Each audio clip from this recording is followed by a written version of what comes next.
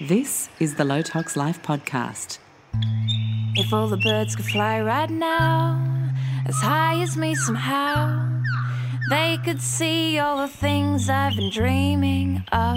These wings of mine flutter inside, they shimmy and they glide, breaking forth, crack the shell from this clockwork life. Hello and welcome to the Low Tox Life podcast. I'm Alex Stewart, your host, and today is show 234. I am covering a topic very close to my heart, one that I still struggle with from time to time, and I'm working on very hard. Those of you who've been with me on the Low Tox Life podcast for a number of years will know my personal struggles with CIRS or CIRS, aka mold illness, biotoxin illness, and it's a really, really tough illness. There are many challenges and there are many layers to it that can strike at so many different times, and you can then become predisposed to having an overactive immune system, overactive nervous system, heightened sensitivity to the biotoxin that has caused the illness. And it is my great pleasure to bring back to the show Dr. Sandeep Gupta, who is Australia's foremost educator and advocate for treatment of CIRS. He founded the Lotus Health Practice up in Queensland and has treated and worked with many CIRS patients over the last few years, and he trained with the original alarm sounding doctor, Dr. Richie Shoemaker over in the States, who made huge inroads to support people who were affected by living in water-damaged buildings.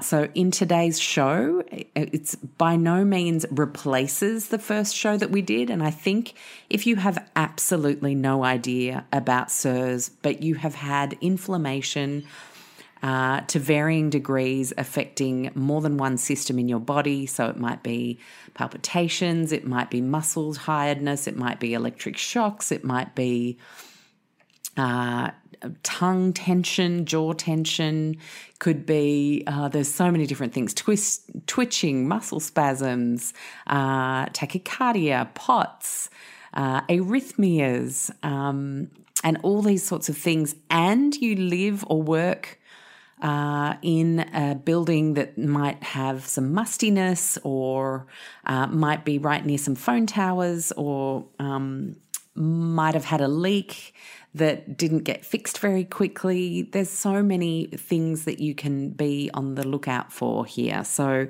if you're really new to this, head back to show number 55 that we did a few years ago, because that's a great introductory episode into what this is and whether you may or may not be affected by it and whether it's something worth investigating further.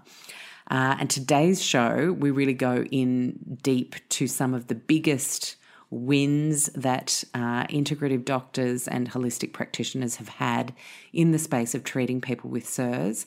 And we talk about many aspects of recovery. We talk about rental rights. We talk about repair. We talk about brain retraining. I bring up Ashok Gupta's course, the Gupta program, and we talk about Sandeep Gupta, today's guest, his incredible Mold Illness Made Simple e-course.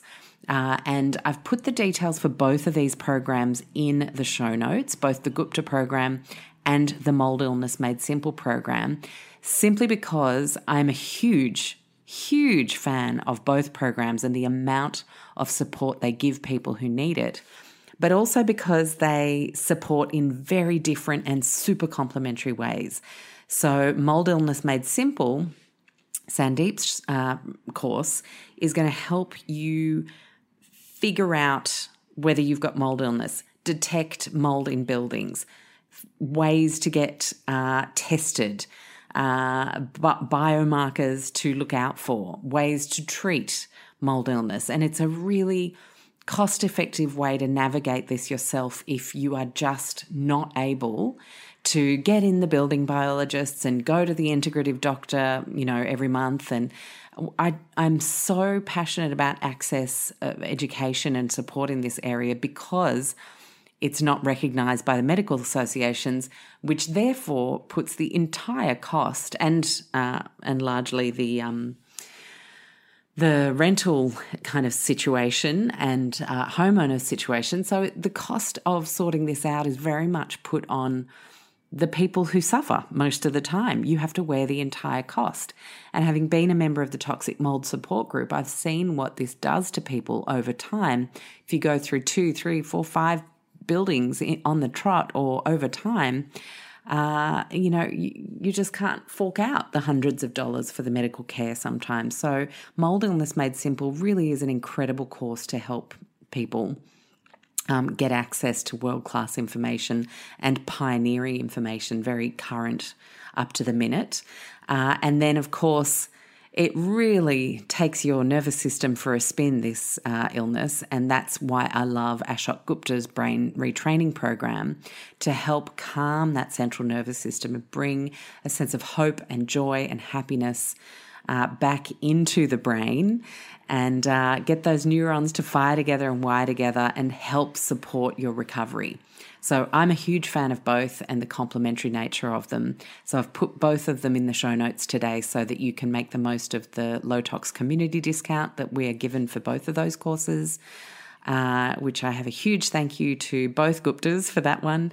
It really helps. And of course, today's interview is going to help even more. So before I pop into that interview, I just want to shout out this week's 3 feature low tox brands. I'm doing like a little bit of a best ofs over the next few weeks in the month of May, and the wonderful brands that they've given us little discounts. So if you're in the middle of making swaps, if you're an Australian resident, this is really going to be useful for you.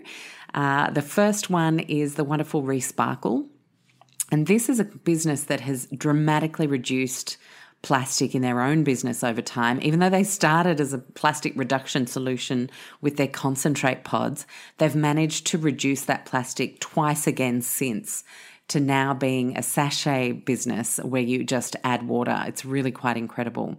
And therefore the plastic waste is completely reduced, and you have 15% off with a one-time redemption with the code 15 and then the percent sign, Low Tox Feb 21. And don't worry, all of these details are in the show notes, which I'll share with you the link for in a second if you find it hard to find. And I'm a big fan. So they're great cleaning products and Aussie made, Aussie owned, really wonderful stuff. The next business I wanted to shout out was Killer Pillar. Now, you guys might have seen me talk about these over the years. It's a really wonderful chiropractic designed pillow that actually allows your spine and neck to form the best possible alignment while you're sleeping for all sorts of things, everything from spinal alignment to reduce pain, right through to calming the nervous system. So again, for people who are recovering from illness, this is a really great pillow to consider. And your code to get 10% off is GOLOWTOX10 from the wonderful guys at Killer Pillar. I love also that the materials in the pillow are low tox, and a wonderful attention to detail has been paid there. And then the last brand that I wanted to bring up was the wonderful Modibody. So if you haven't come across Modibody, it's the fantastic range of period undies. These are particularly great for teenage girls who might be a little bit apprehensive about going down the whole tampon train right now, or quite young, or really freaking out about menstrual cups. I know that these feature very heavily with a lot of low toxes tweens. And there's wonderful colours. It's a really fun brand, beautiful ethics, and great social responsibility aspect to the business, and I'm a huge fan. They're not just for teenagers, obviously, as well. I'm a big fan of them on days 3 to 5, where you just then don't have to worry about using anything at all. Unfortunately, menstrual cups just do not work for me, so a shout out to everyone out there who just doesn't like them. I have never found one that was good, and one actually gave me a huge blood clot from the friction inside, which kind of freaked me out and made me think I had a tumour. So, no offence to people who produce menstrual cups, but I'm a huge fan of period undies as a result. And they're a great way for reducing your landfill implications when it comes to buying lots of tampons and pads and liners and things, especially if you can, maybe you might not want to use them from the very first day on a really heavy flow, but on the lighter days, A-OK. So your code for Modi Body is LowToxLife10. Now, reminder, where do you find all of these, the 2 courses and these 3 beautiful Low Tox brands offering you these deals?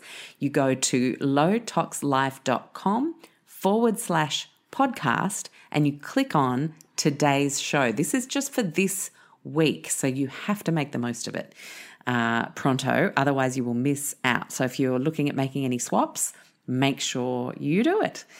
If you wanted to pop a day in the diary, we have Go Low Tox. We are doing a 3rd bonus round of my signature e-course this year.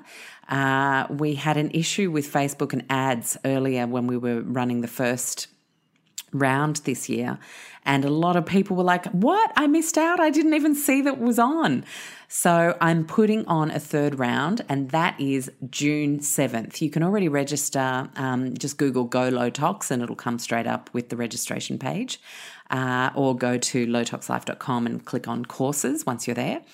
And I'm really, really excited to work through this winter for the South, summer for the North. Now, this is a course that has resources for Canada, US, Australia, New Zealand, and UK, which usually means that ships all throughout Europe. So everyone's covered in terms of tons and tons of great resources. And I would love for you to join me there. So pop June 7 in your diary. You can go and register already. And a reminder that people who are members of the Low Tox Club get 50% off registration for all Low Tox courses. So maybe you might want to join us as a club member and be a regular chat member of our group, and all the wonderful monthly topics that we run there, and the expert webinars where we ask clubbers their questions. We're actually doing a webinar on Wednesday for club members all about cycle health into things like endometriosis, PCOS, perimenopause. So that's going to be a really interesting one for our club members. So my gosh, I have shared a lot of information with you guys before starting today's show. So I'm going to stop there. Any questions, just hit me up in the comments of the podcast show notes, and or send us an email, team@lowtoxlife.com, and we'll help you out. Have a great time listening to this show. And a big shout out to anyone there who is dealing with this inflammatory condition. I am not better permanently, but I am better more and more of the time, and that is what matters to me. It's all about improving as we go. So be courageous, be patient, cultivate love always through things like the Gupta program if you're finding that aspect really hard. It's so important to our recovery. And do have a look at the Mold Illness Made Simple e-course. I can't provide advice on people's individual situations and look at pictures of people's houses. I am not a building biologist. I'm not a health practitioner. That course exists to cover all of your questions and concerns and to make you mold literate, which is going to be so helpful, especially if you're an owner of your property, or if you're considering buying or renting. You're going to start to be able to know what to do, how to check things, and you're also going to know how to get better if you're unwell due to this. So big hugs to everyone struggling on this front. I know it is a really tough one. Enjoy the interview with Sandeep. Hello, Sandeep. How are you? I'm great. Thanks, Alex. Thanks for having me today. I'm so excited to have you back. I can't believe how long ago show 55 was. It's literally, 3.5 years ago we first talked about CIRS, and I was very much in the thick of just figuring out that mold was actually really my primary issue at that time. I was very sick, and you were one of the greatest sources of hope that people could actually recover from feeling so darn awful from this illness. And to have you back now, 3.5 years later, to have experienced some really great inroads with my own health and to have been able to support our community, connecting them to your resources, especially your new and improved Mold Illness Made Simple course that is honestly just the most comprehensive thing that I've found to refer people to. Welcome. Thank you so much. I'm very, very glad that there was a beacon of hope there for you, and that you've recovered from this now. And there's really a lot that's progressed in this whole field over the last 3-4 years, and so it'll be excited to dive into those a little bit more. Absolutely. Can I just recap to get us started, and for people who might not have heard our first show together, which is absolutely worth a listen, it's no less relevant than it is today. What led you to specialise in mold and in chronic inflammatory response syndrome? Yeah, it's a great question. And I think the first thing was really my personal journey with illness, which was around about 2005, where I basically got a gut bug when I was traveling in Oregon in the United States, and took a very strong antibiotic, called a quinolone, and then that, according to the conventional medical paradigm, that should have been the end of it. However, instead, I came home and had massive headaches and fatigue and mood changes and gut symptoms and so on. I was just a mess. And really, I found that in my standard medical understanding, it wasn't easy to conceptualize what had happened and to give that a diagnosis and a standard treatment. And so it led me searching to understand more about what antibiotics could do to the gut, and what gut infections could do, and what the importance of the microbiome was. And it was really quite simple information that I found, and I was able to fix myself up quite quickly. And it led me to think that it was very, very important to have this basic understanding of just simple things like the microbiome and the concept of balance in terms of our gut flora. And slowly, as I did that and I made more changes in my own lifestyle, I saw the benefits. And so it felt, how should I say it? It felt sincere and truthful to move my career more towards integrative medicine at that point. And so I did a gradual shift of my career from intensive care over to integrative general practice over a period of about 5 years, and then ended up opening my own practice in 2011 on the Sunshine Coast. And then following that, I then had a house flood into the next year, 2012, and and had basically had a level of water inside the house, because it was one of those houses that was below ground level. Water just Not making that mistake again, are you, Doc? Nope. And I saw all our possessions in the garage starting getting microbial growth all over them. And my partner at the time became extremely unwell, was almost bedbound. And so, again, I didn't have a good framework to understand what was happening. And it wasn't quite just as simple as the microbiome this time. And so that led me to find different information and research on mold-related problems. And one of my patients mentioned Dr. Richie Shoemaker, and that he had a physician certification. And so I went ahead and signed up for that. And, there was a few difficulties with getting in touch with the Australian, US kind of time differences and so on, but it took about 6 months. But finally I got in touch with him, and at 1 a.m. one fine morning, we had a Skype call, and he told me that he wanted me to be certified within literally a month or so. And I was like, whoa, slow down. Slow down here. Let me just understand the basics. And but he kept in touch with me, and he kept sending me different documents and answering my questions, and I was determined to learn it. because I needed to know what was going on there, and I wanted to assist my partner, and eventually I did learn it and got certified.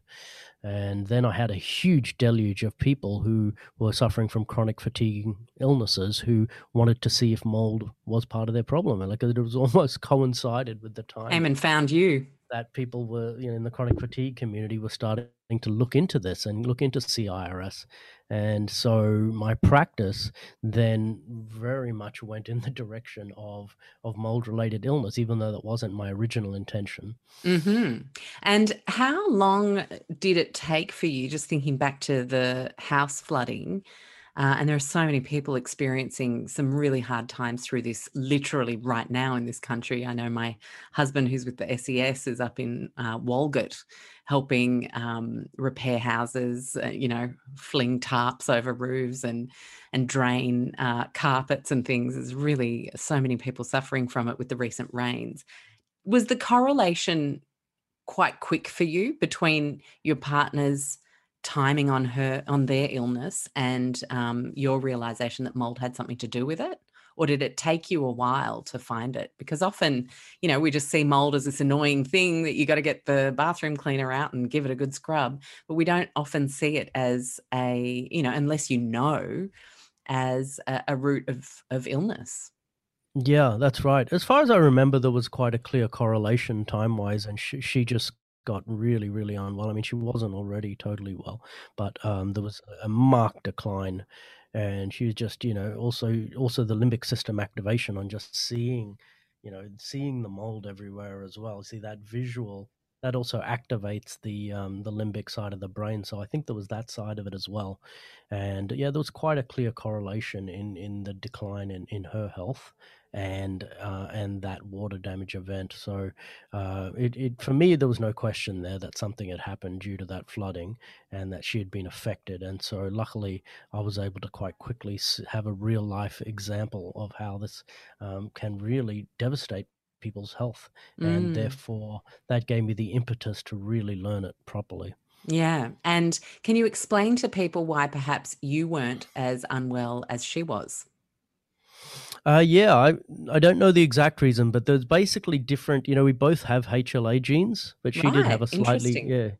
yeah. She had a slightly more severe variant, but I think also the other thing is just to do with a background of other medical problems and past emotional trauma and so on. All of those can play in, And we're going to and talk more about the emotional trauma piece as we hook into things today. Now, I think something really important for people to understand at this juncture is that often people go to their GP, they're not feeling great, perhaps they're feeling awful.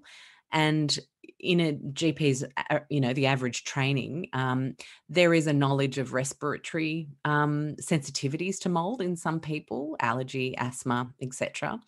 But mold, of course, we now know impacts the nervous system, the brain, the immune system. It is a multi-system illness. So it can actually get in everywhere, as many who've been affected know. How do we explain very, very clearly that this is far more than an annoyance?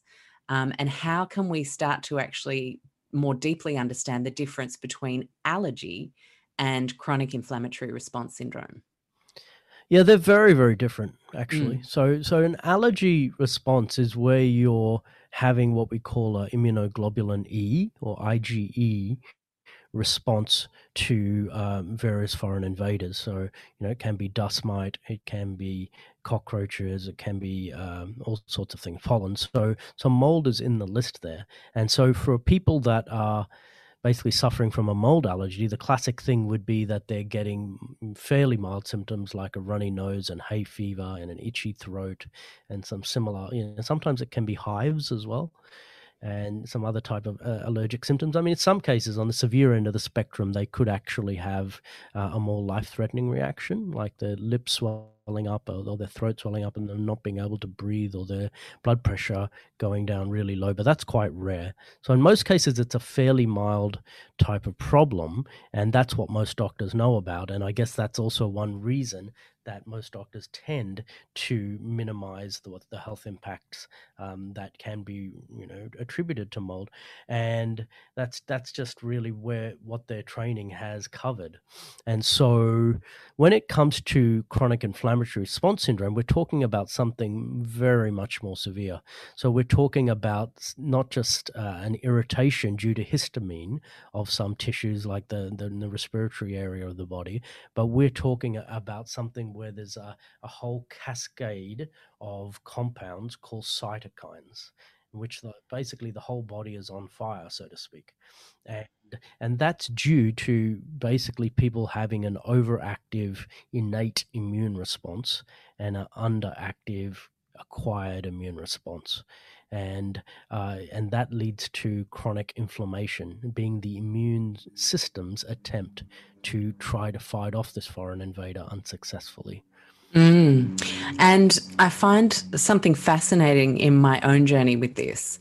Once I had the full cytokine experience with mold, and once my nervous system and immune system had experienced the full breadth of that, and that looked horrific. It was full, muscle spasms, twitches, horrific palpitations, POTS, where like literally I would roll over in bed and wake myself up with the fact that my heart had just from that experience alone gone up 50 beats per minute and then stayed up for 4 hours before I could calm down and get back to sleep. Some really, really shitty stuff, right? Like stuff that makes you feel hopeless. And I know so many people in our community, in your community, have been through this. So as you were talking then, I just want to give people a massive hug because it is just awful. And what I find fascinating is once my body learnt how bad things could get and how hard it might need to inflame itself to save me, I found that then other environmental factors came into play, and that learned response to coming in and saving the day would manifest. So all of a sudden, I had electro hypersensitivity, which I had never experienced before.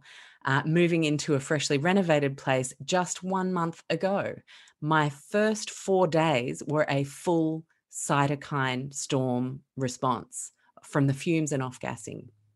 And I thought, crap, there's mold that we haven't found. And boy, do I do a very, very thorough examination before moving into a place. But all I needed to do was get the air filters on, get the place opened up. 2 weeks later, I'm fine. But my body learnt to come save the day for me in a certain way that is actually quite intense. And over time, I've learnt to go, okay, what is it? We don't need to freak out. And how can I actually use things like the other Gupta's great work, Ashok, to regulate and calm myself down? So I want to unpack that a little bit more later, but I just felt like it was a good time to bring it in because we want to kind of also teach our body that sometimes it doesn't need to react so severely to things. Sometimes things are actually okay once you've started to heal, right? Yes, exactly. And so, yeah, so it seems that in many people's journey, they develop a kind of a oversensitivity of their limbic system. Some people call the fire alarm of the body. And just like you have a fire alarm, if you have a fire alarm at home that's just going off all the time, it's just, so frustrating. And really what you want to do is try and dial that sensitivity down of that fire alarm so it's actually just responding to fire and not just you putting toast in the toaster. Exactly. That is a brilliant analogy. So you've obviously since becoming certified yourself, since opening up your practice, and since healing so many patients, working with so many people, you've worked with a lot of health professionals. Your webinars are fantastic, and those are accessible on YouTube, and just always full of such a wealth of information with some of the biggest thought leaders in this space. Do you want to share, maybe it's something from Richie Shoemaker, maybe something from Mary Ackley, maybe something from Neil Nathan, some key moments where colleagues in the space have helped you up-level your own practice?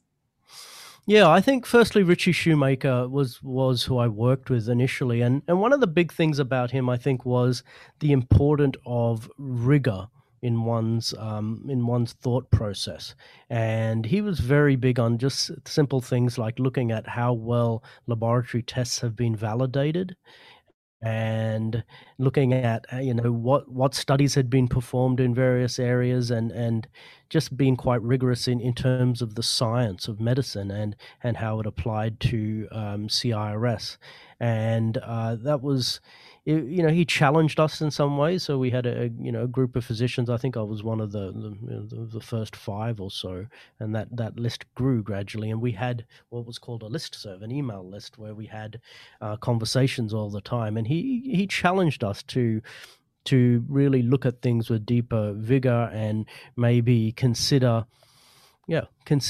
deeply whether all types of holistic interventions were useful. And I think that was a useful challenge, should I say. Then that was something I then had to integrate later on. And so, that's probably the biggest thing that I probably learnt through Dr. Shoemaker. Also, just the diagnostic process and understanding how he would compile a diagnosis of CRS in someone, like he looked for it being a multi-system, multi-symptom illness. He helped me to be able to recognize when someone had had a clear history of biotoxin exposure and how to take a history properly. He helped me with what's called a cluster analysis and visual contrast sensitivity testing, and then most importantly using the biomarker testing that he had developed, which is very, very novel and a big breakthrough in my view. So yeah. And can I just get you to expand on visual contrast sensitivity? Because I've mentioned this to a couple of doctors over the years and have had varying responses to the degree of a shrug, and I don't really know what that's about, to I wouldn't pay too much attention to that. What is your response to that as a fellow doctor? Yeah, so it's actually a well-established test. It's used by optometrists and ophthalmologists all the time, and you could say it's really looking at the ability to discern fine shades of grey. And so it is also used in diagnosing certain eye disorders. So that's the first thing. And the first thing before using it is that one needs to ascertain that their vision is basically normal. Otherwise, it can often be abnormal simply due to eye problems, and so that's the first thing. But if one has basically normal vision, even if that's using glasses, then if one ends up having a defect in their ability to discern the fine shades of grey, and there's a certain scoring system that is used, then that's suggestive of a biotoxin related illness or a similar disorder, something that's caused neuroinflammation. So it's not 100% specific for it, but it's a suggestive sign. And but the most useful thing I find is if someone's positive, you can then follow their progress through through the VCS test, and they should come to normal. And what Dr. Shoemaker used to say is if someone's not improving by at least 1 to 2 rows every time you see them, then you know that there's something going on. They're still getting exposed or some other problem with the treatment. So Yeah. Well, once I connected with an integrative GP, she would whip out the VCS panel every start of the visit, and we would check in, and it was so reassuring when I saw, yes, yeah, those that's right. improvements. Yeah, that's Mm. it's very reassuring. And sometimes it goes, can get worse for a little while, and that can be a sign one's reacting to the binders. He called that Mm. intensification. And so it was also useful to pick that up. Someone's temporarily feeling worse, and so it's very useful. I mean, Dr. Shoemaker's thing was you generally only give cholestyramine or other bile acid sequestrants was the technical name for that, until the VCS test is normal and one is not living in a water damaged building. But through the more recent tests, we've found that actually often binders need to be given for a longer period of time, especially through having other testing like urinary mycotoxin testing available to us now. Absolutely. And in terms of binders, a lot of people have different levels of reactions to them. And it seems that there's some emerging research. I've definitely seen Neil Nathan speak on this. I think he even has a table in his book where different binders seem to be working more effectively for different forms of mycotoxins. Can you speak to that in your own experience?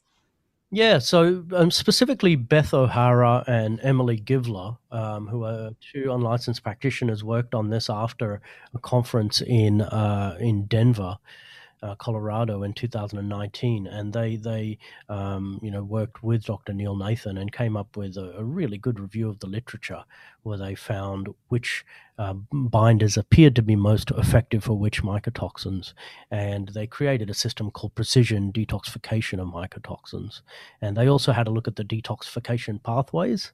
And although glutathione was also something that was commonly used, it's actually another pathway that appears to be the most important one for detoxification of mycotoxins. It's called glucuronidation. So that's one of the important little facts that came out of that. And so often in my treatment, what we do is even after the VCS test is normal, we continue with binders for some time, because what we also find, and this probably touches back in with your comment a little while ago, is that when one has got mold toxicity, they actually get a block to their detoxification pathways relating to NERF2 and KEAP1, and therefore often other toxins are unable to be detoxified as well, such as heavy metals and so on. So it's also important to address those as part of the healing process as well. Yeah, definitely. And speaking of glutathione, seeing as you brought it up, one of the things I'm pretty passionate about people understanding is that often our glutathione can be depleted by an over-the-counter medication called paracetamol, which is quite a disaster. If I think back to my own experience of migraines as a late teenager, early 20s, working in cosmetics, surrounded by fragrances and getting a lot of migraines, having no idea why I did, but I used to chew those things like lollies. Um, is that a permanent depletion, or is glutathione something that we can actually build back up if we think about our past and we think, oh gosh, I actually have used Panadol as like a pretty regular support tool over my lifetime. How can I improve my chances of having that amazing antioxidant back in order? Yeah, no, it definitely seems like the body can heal the pathways if there are not many other kind of stressors on the system. Gotcha. And so it's one stress. I mean, actually, a recent review found that paracetamol is actually very ineffective. Mm. Yeah, I know. I just saw So, that this that's week one as of the, well.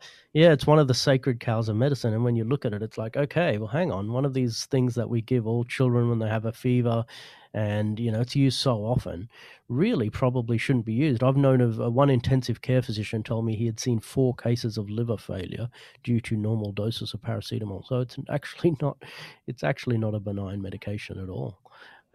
So yeah, it's just one stress that can deplete glutathione levels, but many other things can: chemicals, heavy metals, uh, mold for sure, and a variety of other things. So definitely, want to be careful about adding that into the mix if you've already got many other stresses on the body.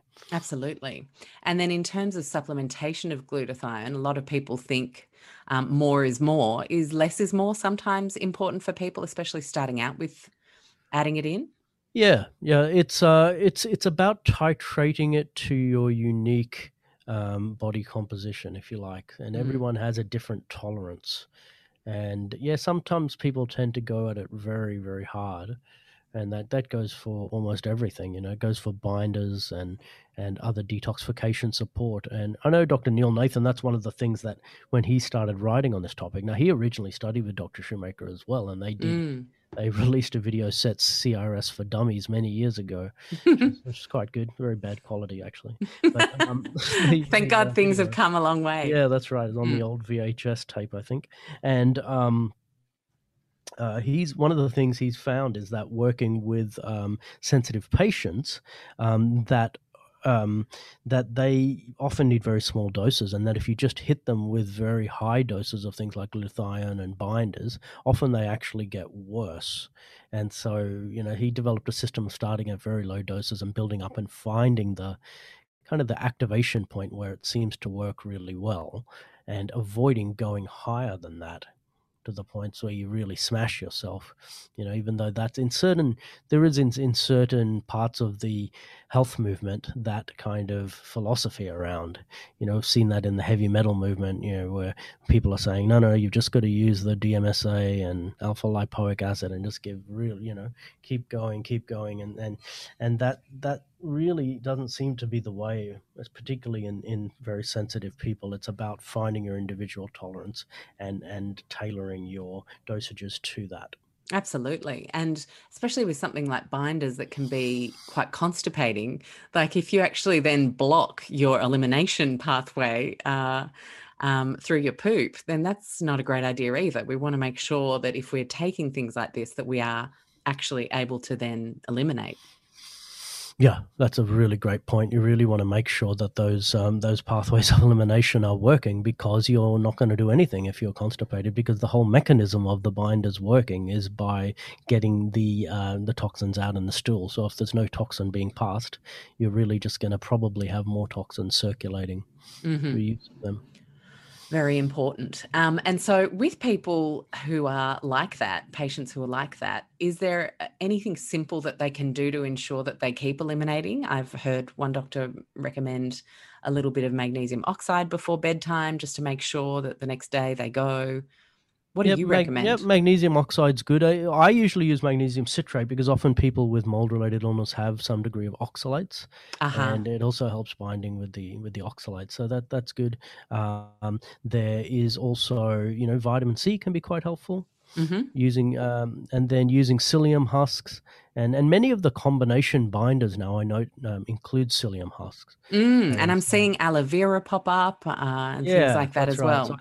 I think people who are creating some of these natural binder combinations are quite aware of this issue of constipation, and so mixing in psyllium can be really really useful. There's some certain proprietary products that have acacia gums and other type of gums in them, which for certain people is very useful. And then lactulose Mm. for some people can be very helpful and can also help with seeding the right type of bacteria in their gut. Yeah, nice.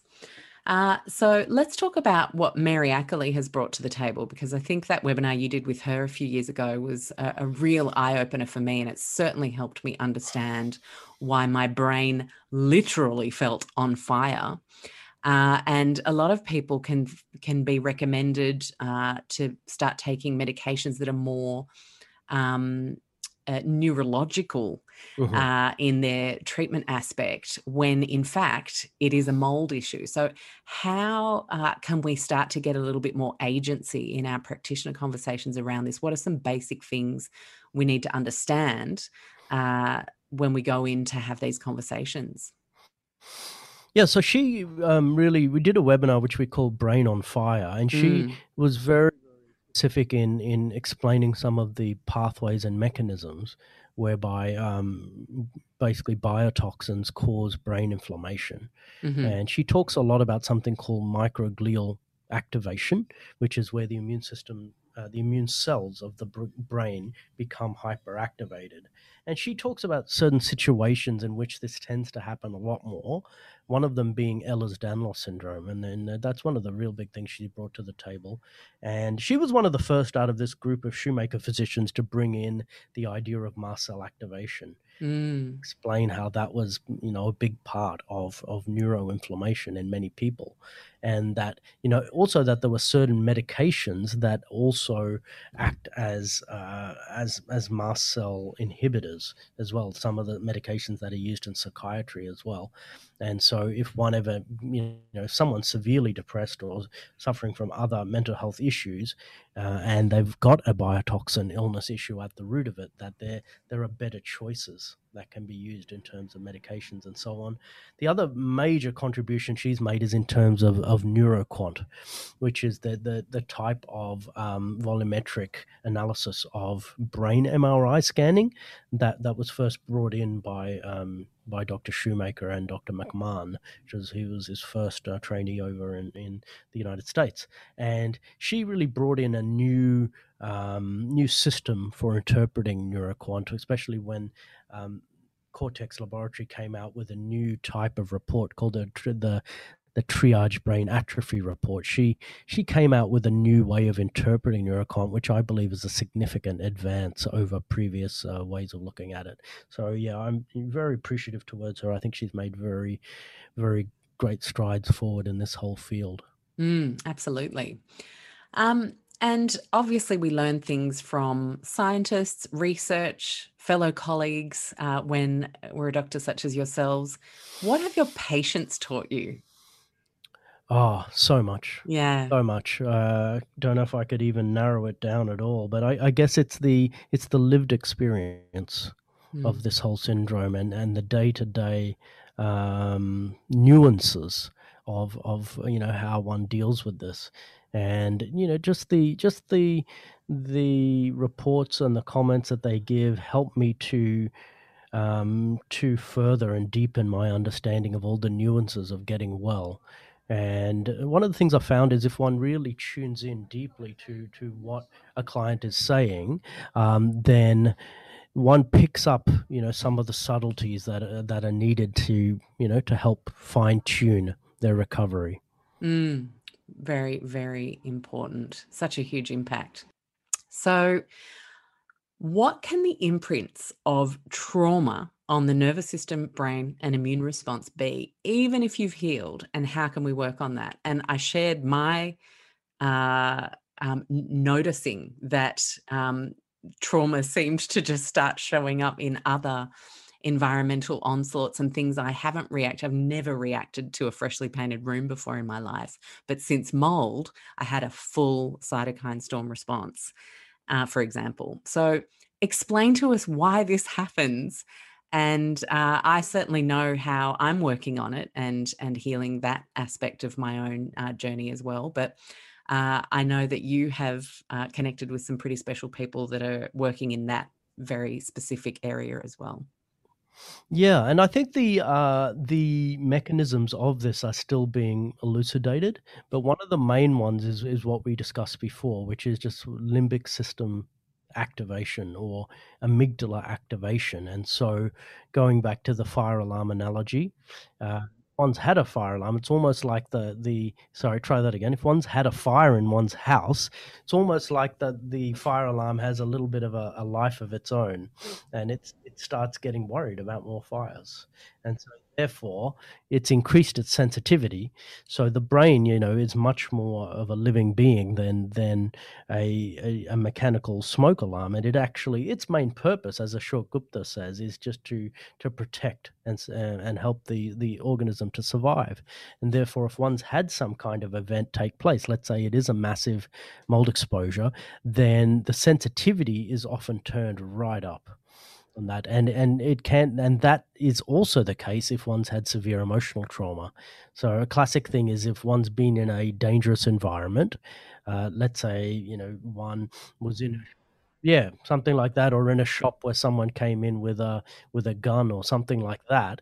All of a sudden, the brain becomes very concerned about its survival, and it tones that sensitivity right. It turns it right up, so that all of a sudden, you start feeling, and this is the classic syndrome of PTSD. There's no more gunman around, but all of a sudden, you can wake up in the middle of the night thinking that the episode's happening again, and you can feel like any time that there's a little bit of conflict or something like that, let's say, that there's going to be something really bad happen. Yeah. It's And very easy for that to get triggered. you even speaking about this is bringing up trauma and grief in my own being right now. Like I just felt this kind of lump in my throat start. And it's almost like just the thought of that horrific spiral, where your conscious mind is like, dude, it's just a dirty aircon in a shop you spent 3 seconds in. Like, calm down. And yet, all of these troops come out in their fire truck to fight on your behalf. So I find it really fascinating that we can now start bringing this piece into the overall healing puzzle, because I think it's going to be part of what the long-term success of the active detoxification and healing um, component is of overall traumatic and chronic illness. And, Like when you said, or if someone has experienced trauma, the very act of going through CIRS is a traumatic experience. Yes, it So is. It that can absolutely actually, is. because for me, that is the only trauma I've ever experienced. Okay. Okay. So, Yeah. and it was just so bad that it is like medical PTSD.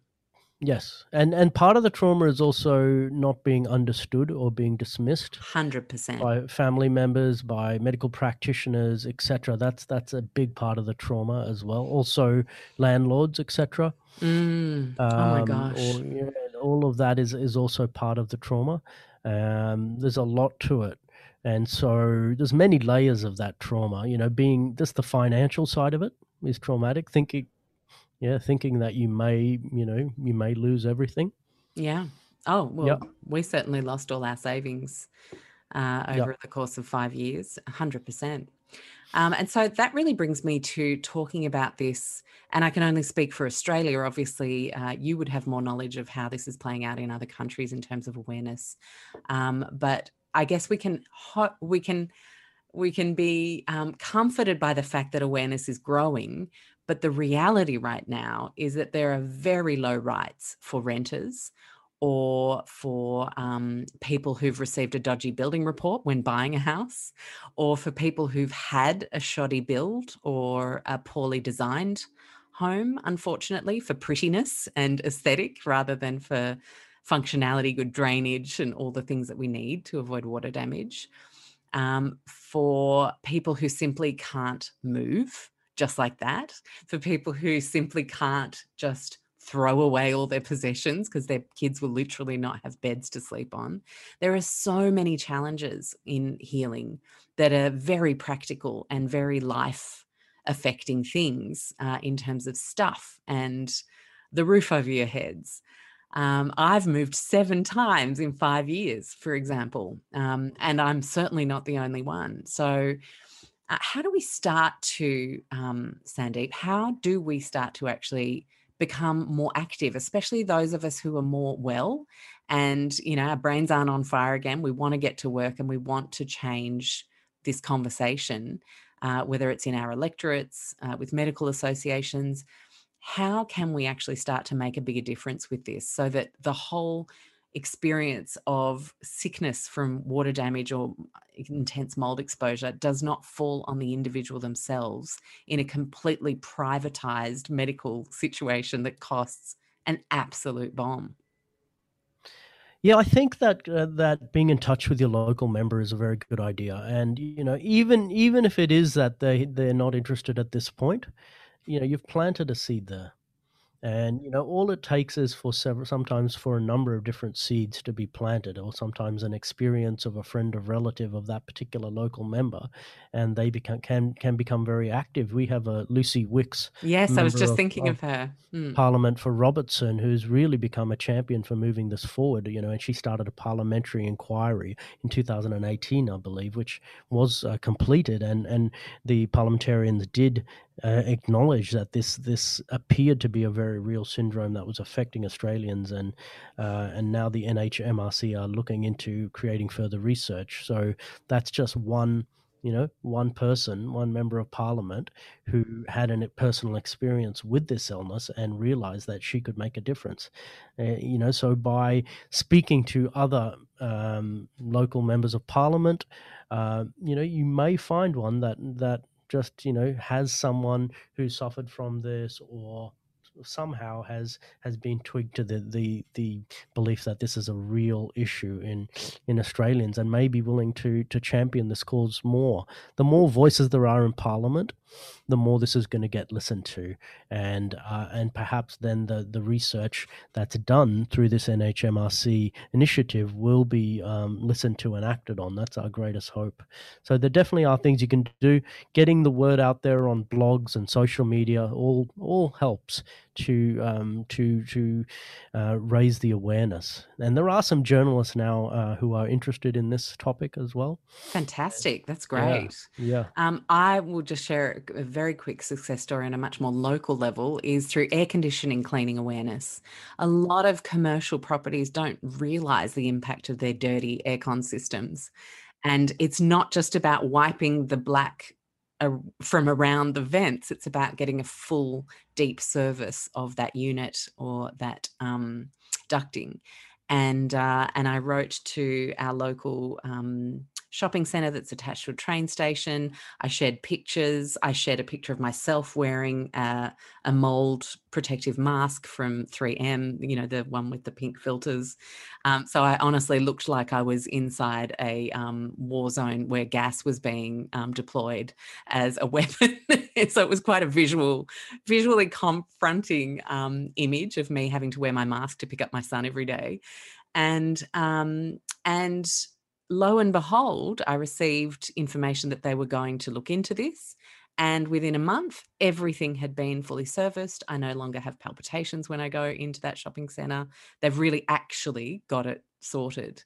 So Wow, that's actually great. I isn't it haven't heard of that. amazing? Yeah, I haven't heard Yeah. of stories like that. So that just shows you that, yeah, Yeah. getting your voice out there can be listened to. Totally. So whether it's your favorite clothing store and you notice a bit of a dirty aircon, or the local chicken shop, wherever it is, just say, I love coming to your store. I have noticed, share the picture, that your aircon is contaminated, and, having suffered from mold illness myself, I just want to let you know that this can actually make your employees sick. I wouldn't want them coming in with more and more sick days, which will cost your business. Like, I quite like putting in an element where the person has to think about, as a business owner, the cost to them of their employees getting sick. And it'd be really great. And here's a local aircon servicing guy who does a great job. I thought I'd just leave that with you. So I've had one success so far, but we can have more successes. So I just wanted to share that can Yeah, do. that's a great point, and I think it's also a feeling of empowerment if one can be heard. Again, it starts to overcome some of the experiences of lack of validation one may have had along the way, which is very important. Totally. So I want to talk about your course, Mold Illness Made Simple, which is, for me, just the best go-to right now if people are completely feeling hopeless, have absolutely no idea where to start, whether it's fixing your house, whether it's choosing a house, whether it's sorting yourself out, and helping give you tools to have more effective conversations with practitioners that you're working with. Or if you're going this alone for financial reasons, it really is brilliant, Sandeep. So thank you for creating it. Um,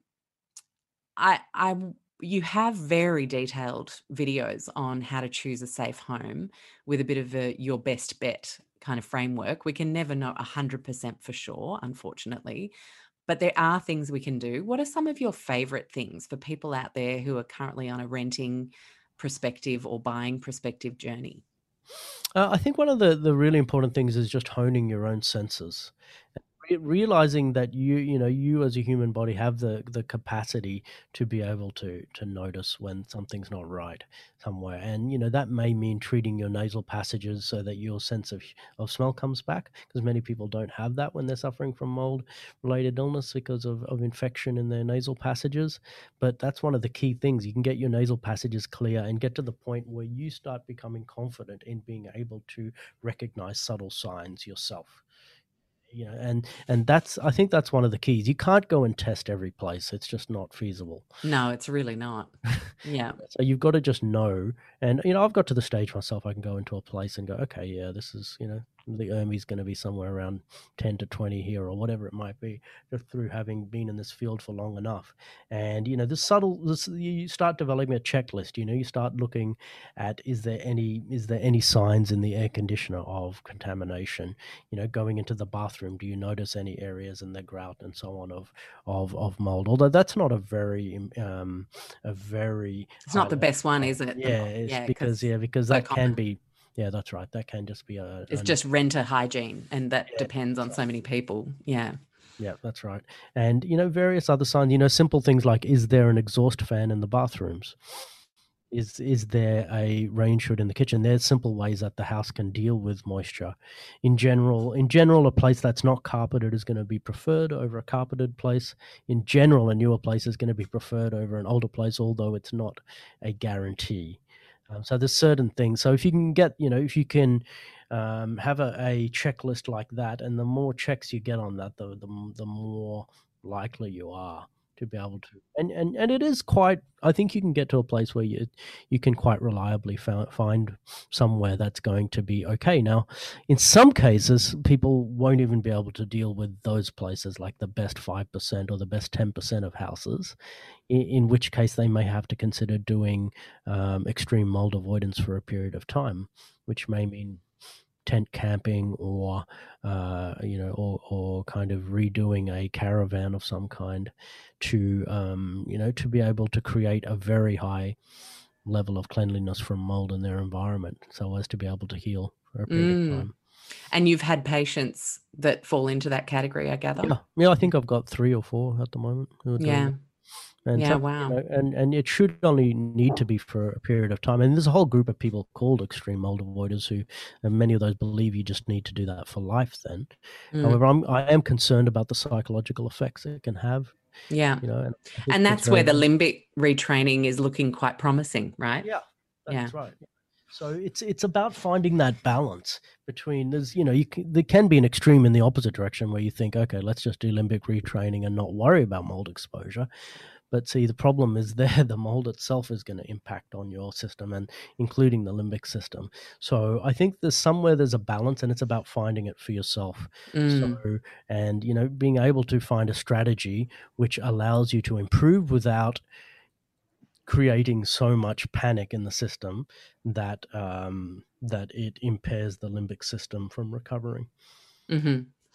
And in terms of recovery, a lot of people still having to ask the question about all sorts of situations, whether it's weight loss, whether it's menopause, whatever. But with CIRS, it's no different. What should I eat? What should they eat, Doc, while they're healing from chronic inflammatory response syndrome?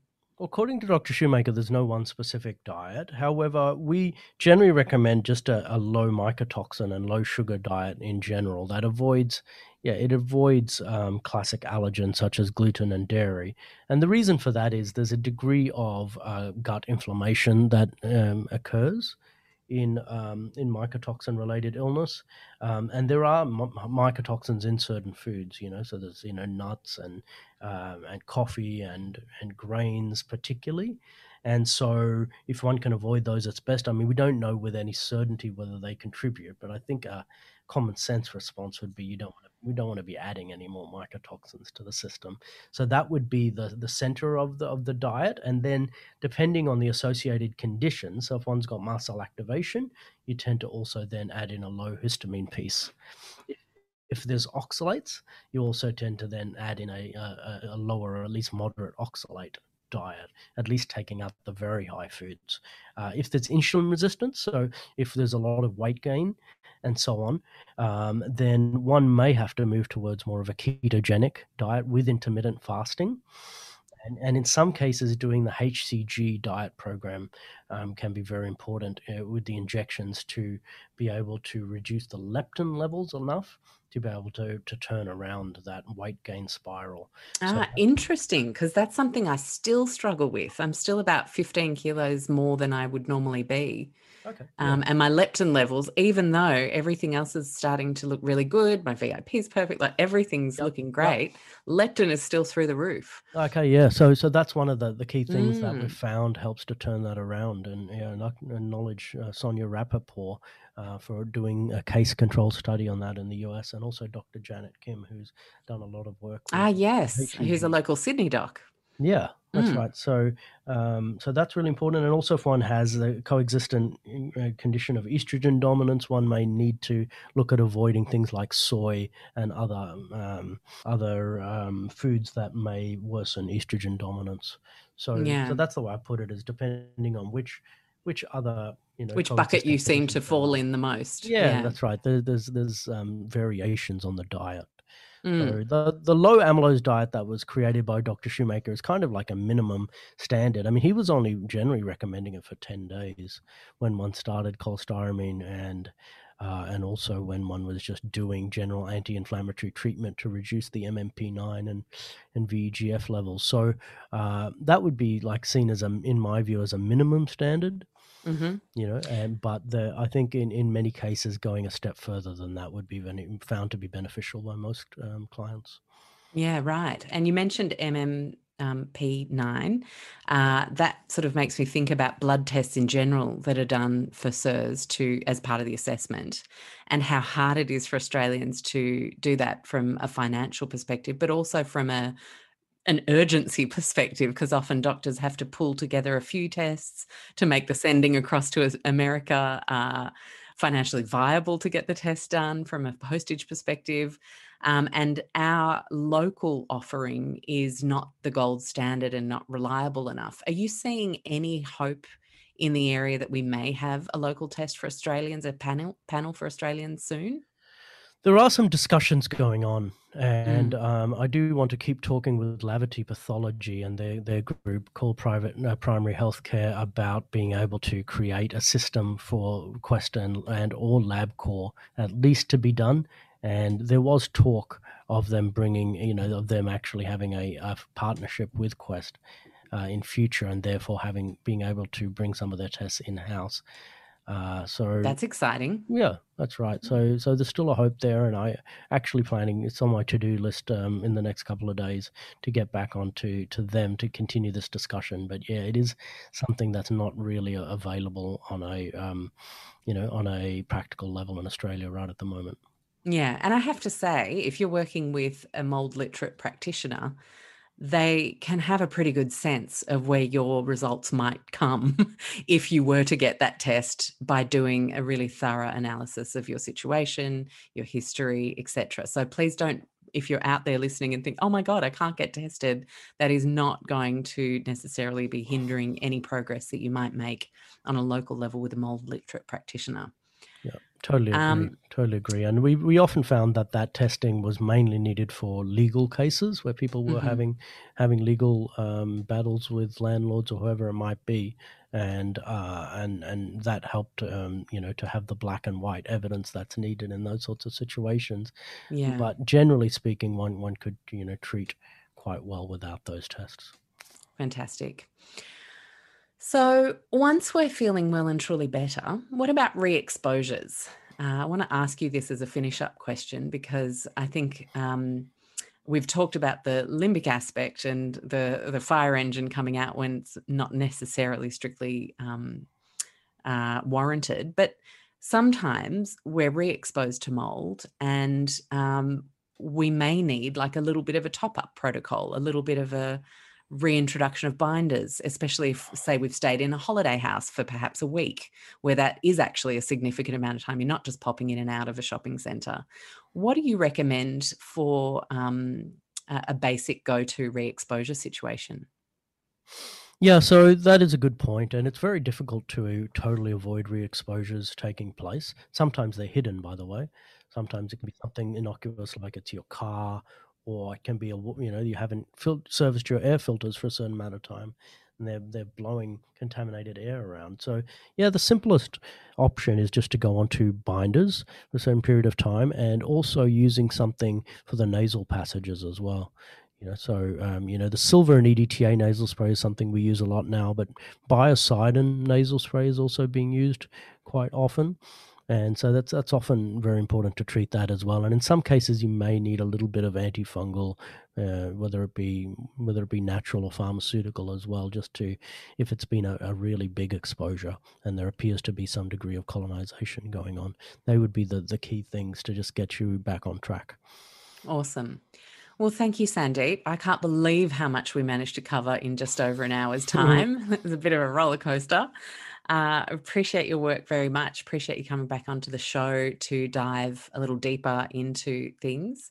And I definitely appreciate the fact that we have the Mold Illness Made Simple course to refer people to.